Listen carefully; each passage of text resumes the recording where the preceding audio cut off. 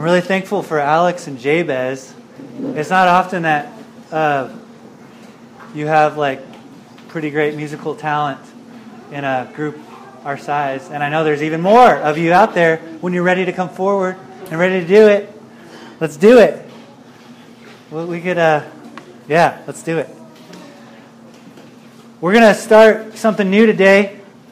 And just kind of a new discussion, a new series, a new topic. And there's going to be some stuff throughout the week that we'll challenge each other with around it. But really this is I want to jump into the good news, the gospel, what we call, is the good news of Jesus. And just felt like it was a really good season to kind of jump into that and really talk about what is this good news that we are supposed to be good news people. We're supposed to be people of the good news. We're supposed to be people who have received the good news, who stand on the good news, who reflect the good news. It's good news. It should be good news when people come into contact with us. It should be good news when our lives intersect with others, when we come into communities, when we come into workplaces, when we come into schools. It should be good news because we've been transformed and changed by good news. And good news is all around us through Jesus. And so wanted to really, as a community, understand what we mean by good news. Also have a language that we can communicate this good news. And this is for all of us. And so I'm really excited about the next several weeks. And today we're just going to kind of take a bird's eye view of the big story of the good news as a story throughout history. But I want to start in 1 Corinthians 15. Alex read it. We have one of the earliest followers of Jesus.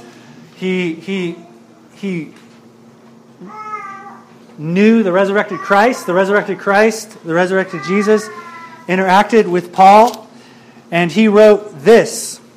He went around, Jesus changed his life to the extent that he went around the whole known world and proclaimed this good news that he had encountered in Jesus. It became the theme of his life. It became the motivating force of his life, the energizing force of his life. And he'll say at one point that he's not ashamed of the gospel, of the good news, because it's the power of God for salvation to everyone, to the Jew and to the Gentile, to everyone. And so he's so not ashamed that he goes around at great cost to himself. He's persecuted, he's beaten, he's stoned, he's shipwrecked, he's left for dead several times, to the very point where he's imprisoned for 2 or 3 years, still preaching, teaching, telling the good news to his captors, to the prisoners, to the fellow prisoners, and to the guards that are chained to him, to the very point where they kill him for this message. He had been so transformed. And this is what he says. He's writing to the church in Corinth, to which he preached. He says, I preach to you this good news. Gospel is a translation of, it literally means good news. It's the Greek word evangelion.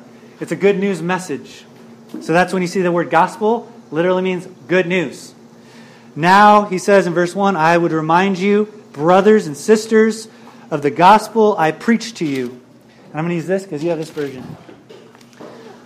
Which you received and on which you have taken your stand. By this gospel, by this good news, you are saved. The ESV says you are being saved. If you hold firmly to the word I preach to you. Otherwise, you have believed in vain. And then he goes on and he says, for what I have received, I received this from Jesus. I passed on to you as of utmost importance. And this is it, that Christ died for our sins according to the Scriptures, that he was buried, and that he was raised on the third day, again, according to the Scriptures, and that he appeared to Cephas, another word for Peter, and then to the 12, to his disciples, and after that he appeared to more than 500 people, brothers and sisters at the same time, most of whom are still living. though some have fallen asleep.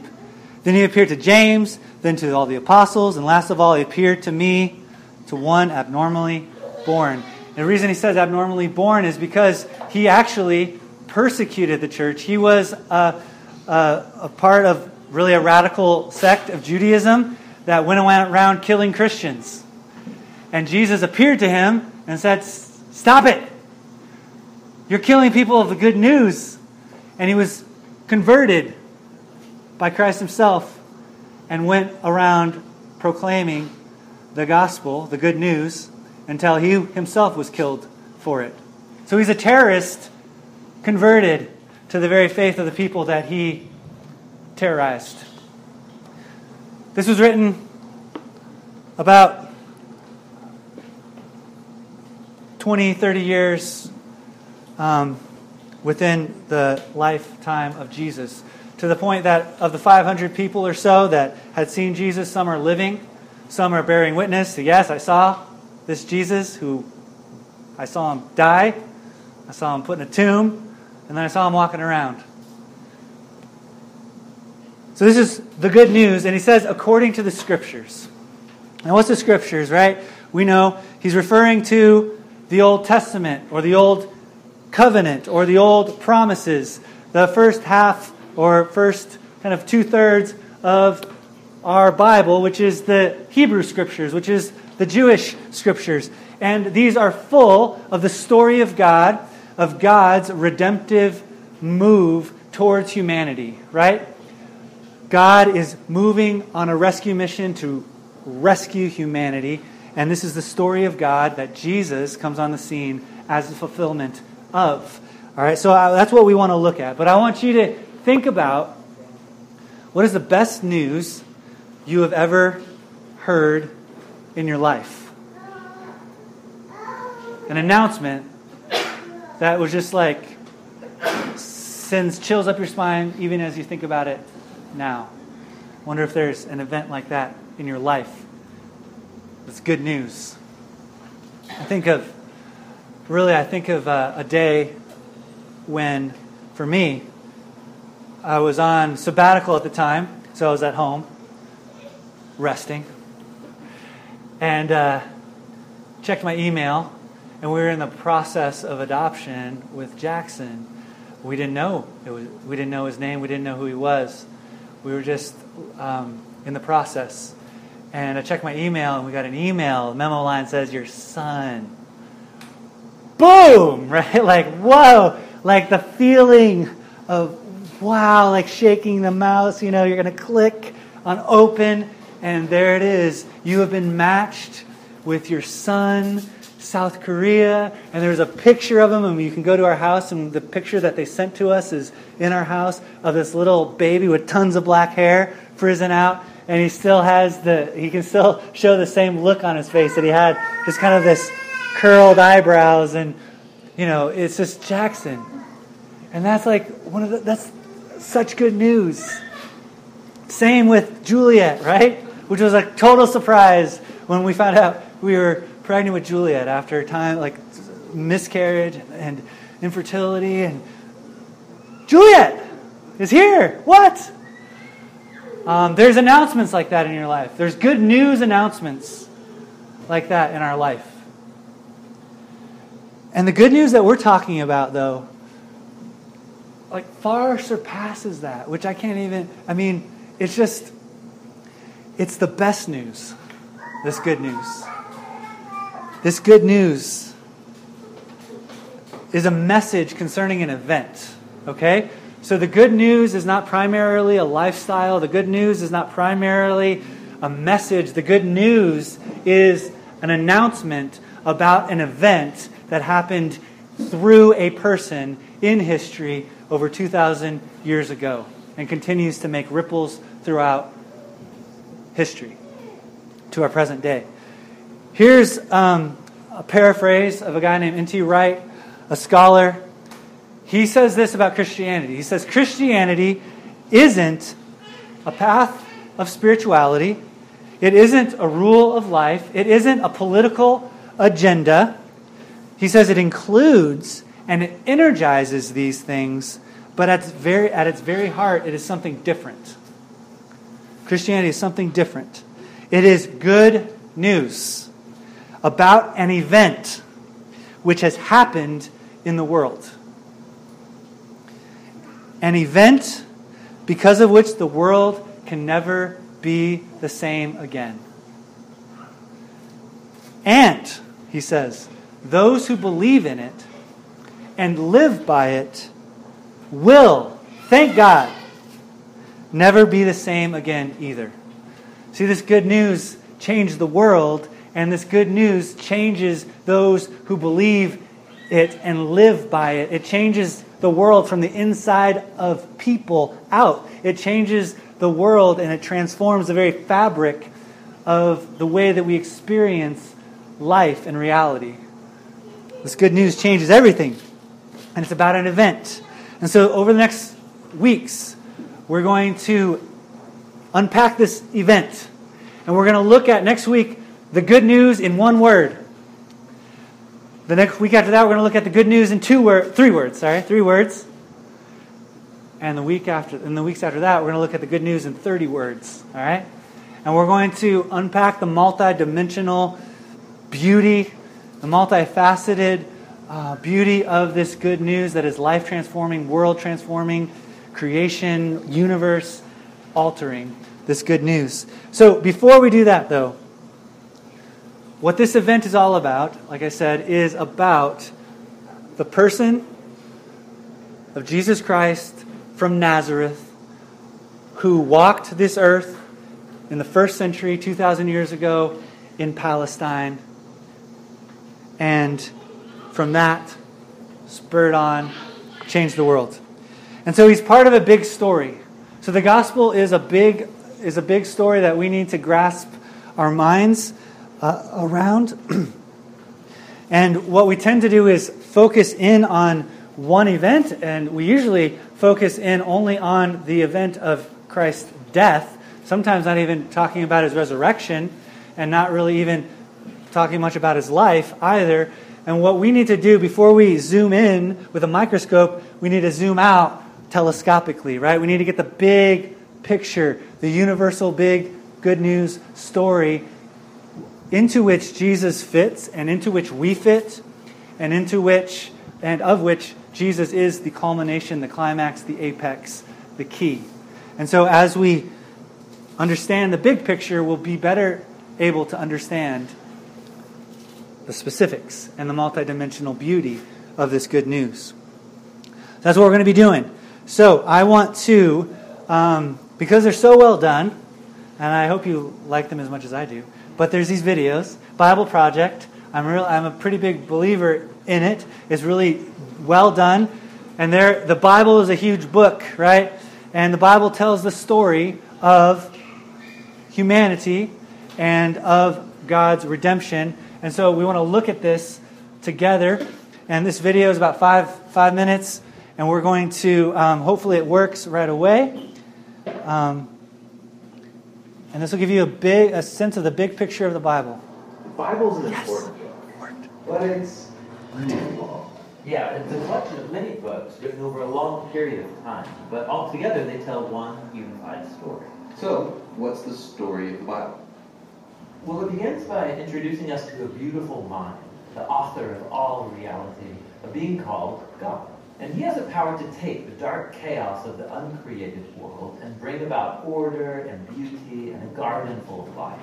And to crown this accomplishment, God appoints these creatures called humanity, Or in Hebrew, Adam. and they're made as God's image. Which means that they're commissioned to rule this beautiful world on God's behalf by harnessing all of its potential and creating even more beauty and order. This is a story about humans using their power to do meaningful, life-giving work. But the question is, how? And yeah, humanity now faces a choice that's represented by a fruit tree. So humans could partner with God and find freedom by trusting in his knowledge of good and evil. Or They could seize power and define good and evil on their own, which, God warns, will kill them. and they hear the voice of a dark, mysterious creature that tells them the choice is simple. Take the fruit. It'll give you power and freedom to rule the world on your own terms. And so they seize this knowledge, And as a result, they become suspicious and self-protective. It leads to fractured relationships, violent power grabs, and ultimately a whole civilization, Babylon, that has redefined evil as good. And so, God scatters this corrupted human project. And here the story of the Bible takes an important turn. We zoom into the story of a man and a woman who come out of Babylon, Abraham and Sarah. Yeah, God promises that from them will come a new people, a nation that has another chance to make the right choice. And if they succeed, it will open up this new way forward for the rest of humanity. And this is why the rest of the Bible story is about this family. And it does not go well. Despite God's personal guidance, Abraham's family gives in to that same temptation to redefine good and evil on their own terms, apart from God. Even when the rest of the people were in charge, rulers who loved God's guidance and had divine wisdom, even they gave in. And so Israel was warned by their own prophets that these choices would lead them back to Babylon, this time as conquered captives living in exile, and that's exactly what happened. So even with God's personal guidance, Israel fails. Who can succeed? Well, the prophet said that the story wasn't over. God's going to send a new leader to Israel to cover for their failures and to transform the people's hearts and minds so that they can make the right choice. And so the part of the Bible called the Old Testament ends, and these promises are left hanging. And then the biblical story continues into the New Testament. We're introduced to a man who comes from the line of Israel's kings, Jesus of Nazareth. And he said that he was bringing all these promises to their completion. He confronted that dark, mysterious evil that all humanity is given into and resisted its power. And then he announced that God had arrived to rule the world through himself. Jesus taught about God's definition of good and evil, and he said that real power is serving others. According to Jesus, it's people who love the poor and even love their enemies. These are the kinds of people who actually rule the world. And that's confusing, but also really beautiful. And so is the claim that the story goes on to make about Jesus, that he is God become human, to be for Israel and for all of humanity what we could never be for ourselves. He came to take the consequences of our evil into himself, and his sacrificial love proves more powerful than evil, than even death itself. So now humanity is presented with a new choice. Represented by a new tree. Stick with the old way of being human, or venture into this new way. And in the story, those who choose the way of Jesus find themselves energized by God's own power. People who know that they are loved and forgiven by God can become people who love and forgive others in return. The Jesus movement quickly spread throughout the world, forming these new communities of people who follow the way of Jesus. But they faced problems. There was persecution from the outside by people in power, and inside there was confusion, even compromise. Yeah, because following Jesus is really hard. And so the movement's leaders, called apostles, they wrote letters to comfort and to challenge these communities to stay faithful to the difficult way of Jesus. And they're called to hope for the day when Jesus will come and change everything. And so the Bible ends by pointing to the future day, when all wrongs are made right, when evil is eradicated, heaven and earth are united, and humanity can rule the world together in the love and power of God. Okay, so that's the story of the Bible. And it brings all of these books together. But what's interesting is that each book contains a different kind of literature that contributes to the story in a unique way. And that's what the next video will begin to explore. All right, so what they just did in about 5 minutes is give you, can you flip that light on for me? Is give you a big picture overview of what Scripture is all about and what history is all about, the big movements of what we would call redemptive history. How God has been at work since the beginning of time to redeem the world to himself. So, this is what you could call the CFRR story of the Bible. It's in 4 major movements: creation, fall, redemption, and restoration. This is kind of gives you some categories to put the big picture of the Bible in, because sometimes we can get so microscopically engaged we miss the forest for the trees, and we're saying, oh, look at this verse and this gives me meaning for today, and we forget that this is a part of a big story, of a big movement, of a big God working for the redemption of all the universe. And so, creation, we learn about primarily in Genesis, the first book in the Old Testament, the Hebrew Scriptures. Creation tells us what God wants for the world, what God wants for us. God is Trinity. He exists in perfect loving communion with God's self, Father, Son, and Holy Spirit, one in three persons. He doesn't need humanity. He doesn't need creation. He exists from eternity past, and He lives in full sufficiency and sufficient love within God's self. But as an extension of God's love and as an expression of God's love, He creates the universe. Because love is by definition relational. Love needs something to love, right? Someone to love. And God is perfect love within God's self, but it also, love expands to increase and to share that love. And so creation is designed and made to share in perfect loving communion with God. That's why we were created. That's why creation exists, to experience the love and communion and perfect harmony with God. This is a word in the Bible, in Hebrew, that gets at this word idea is shalom. It's the word for peace. In Hebrew, you'll still hear it if you go to Israel. But it's more than just absence of hostility. Shalom is wellness in all direction. It is human flourishing in its fullest expression. It is, as I've said many times, and you'll hear me say many times again, the way God intended the world and to be is shalom, which is perfect, loving, harmonious relationship with God, perfect, harmonious, loving relationship with other human beings, perfect, harmonious, loving relationship between human beings and creation. That's how God created the world, and that's what we are for, to live in loving, perfect relationship with God, with one another, and with creation. However, is that your experience of the world? Nod your head, no, it's not. We experience brokenness, we experience violence, we experience hostility, we experience division, we experience disease, we experience death and loss and pain and brokenness and sickness and all of this. And so what happened? The fall. What happened to us and what went wrong with the world is the question that this asks. And the answer is, as we saw in the video, is that we exchanged a God-centered life for a self-centered life. Humanity turned their back on God and walked away from this loving relationship that they could have and experience, the shalom, and chose to be self-centered, self-ruling, rather than God-centered and under God's rule. And so with that comes the influx of pain and death and what we call sin and chaos and division and turmoil. And it just gets worse and worse, spiraling out of control more and more and more and more and more. And God, though, from the very beginning, from the very moment of that fall, speaks hope into that darkest moment of human history. Right from the beginning, He is on the moon and on the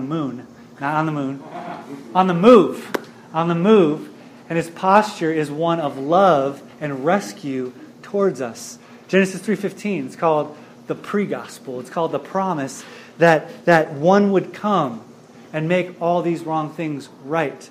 That the serpent, that Satan's descendants, right, would bruise this one on the heel, but he would crush Satan, death, disease, sickness, sin on the head. And so from the very moment, God moves to redeem the world and to rescue it. And He chooses Abraham, which becomes the family of Israel. And He says, hey, reflect my glory, reflect shalom to the world, and invite all to experience it. And they, too, just like Adam, turn away and rebel, and they don't live faithfully as God called them to do. And He sends the prophets, and He sends priests, and He sends kings. But none of them, all of them, fail to live up to God's perfect desire for the world. And they choose self-centeredness rather than God-centeredness until Jesus. And that gets at the redemption piece. What has God done through Jesus to put things right? Jesus comes on the scene as a Jew, as an Israelite, as the perfect prophet, as the perfect Israelite, as the perfect priest, as the perfect king, the rightful king. And he succeeds everywhere, in every way that Israel failed. Israel failed to reflect God and His shalom and His glory. And Jesus succeeds. He resists the temptation of enemy. He resists the temptation to power through violence and through division and through self-aggrandizement and pride. And He takes the path of service. And He lives a life of obedience to God. But here's the thing. Jesus not only comes with a message of the kingdom of God, He is the message. And that's what's unique about Jesus. He not only comes with a message, He is the very message. He's not only a proclaimer of the good news, He is good news embodied. He is God with us. And we're going to talk about that. And then the final chapter, yet to be fully written. We have glimpses of it, but of final and complete restoration. And this is only possible through what Jesus has done. But when Jesus rises from the dead, He gives hope for new creation and renewal to take over and sweep over all of creation. That the curse will finally be and completely be reversed. All wrong things will be made right. Justice, shalom will be. Human flourishing, the universe will be in a state of shalom upon Christ's return. That's the big story. Creation, fall, redemption, and restoration. And this is the story that makes sense of all other stories. And this is the story that makes sense of your story. This is the story into which we live and we participate. And this is the story that Jesus is at the center of. And that's what we're going to talk about over the next several weeks. So, final thoughts, quickly. Why should you care? How do I hope you respond? And there's a couple different ways I hope you respond. First, if you haven't yet, you're still not sure about this good news, you're still not sure about Jesus and who He is and what He's done, if you're not sure about this, then I want to invite you, please, please, please, to walk this journey with us and consider this good news. And look at Jesus. We're going to spend a lot of time looking at Jesus and consider, is His life and are His words and is this story, is this winsome to you? Does this make sense of your experience? Does this man, this Jesus and this news and this message, the multifaceted, multidimensional good news that we're going to talk about, does it resonate with my heart? Does it resonate with my experience? Does it resonate with my needs as a human being? I hope you really consider it. So I want you to dive in to this. And let me say this, too, that it's not, I heard someone say this just the other day, or I read it. It's not the amount of faith that saves us, it's the object of our faith that saves us. So I want you to consider the object of our faith, the event of the good news. Because there'll be some uncertainty, there'll be some doubt, and we're never going to be fully on board. But here's an example of what I mean. It's not the amount of faith, but the object of our faith. Imagine two women, or men, however you want to envision it, are about to board a plane. One person is super confident in the plane's ability and the crew's ability to get up in the air, cross the ocean, and land in safety to their vacation destination. All right? She has no worries. She has no concerns. She's got her magazines. She's got everything. She's ready to sit down, watch some movies, read some books, and get over safely. The other woman has virtually no confidence in this plane and is super nervous that the crew and the plane is not going to get her across the ocean and onto dry land on the other side. Both step on the plane because they got to get to where they're going. The plane takes off, goes over the ocean, lands. Safely, they get off the plane. Was it the object of their faith in that plane and crew, or the amount of their faith that got them safely to the other side? It's the object, right? Because the plane was worthy of flight. And the crew knew what they were doing.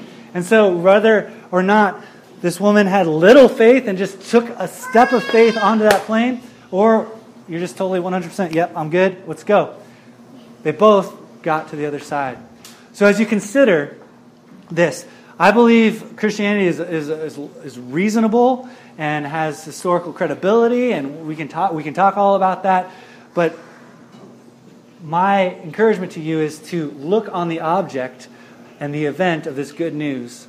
And at some point, we're all called to step on to the plane. Even in 1 Corinthians, we said, this is the good news which you received and upon which you stand and by which you are being saved. It's a journey. It's a journey into deeper faith. And that leads us to those of you who have already accepted and taken that step and are living and standing on the gospel. Why do we need to rehash this? Because it is who we are. And we can never understand and fully grasp the immense multidimensional beauty of this gospel. And the more we receive and the more we understand, the more we are able to communicate and the more we are able to see life through a gospel lens, through a good news lens. And it changes everything.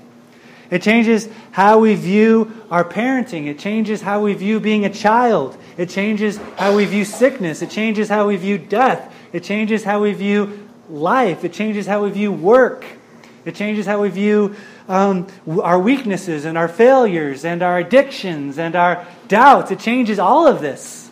So the more we understand the gospel and the more we remind ourselves of the gospel, as what Paul was saying, we will be changed and we will be made into more deeper and deeper expressions of good news people that have been forgiven and that understand the depths of our love and that of God's love and can share that. And so my challenge is that we would really engage this fully and begin to share it with people as well. Share it with each other, remind each other of it. Because it is the best news, and it's the biggest story that we are a part of and can be a part of. Let me pray. Lord, we thank you that you are Lord and you are King, and you are the one to whom we can come for hope and for meaning and for transformation and for change, and that you have changed everything. You've changed the world, and you change us from the inside out as we step on to that firm foundation of that good news event in the life and death and resurrection and exaltation of Jesus. Lord, just speak to us, Lord, and teach us and call us and draw us deeper into who you are. In Jesus' name, amen. Amen. We're going to continue worshiping a couple songs. And I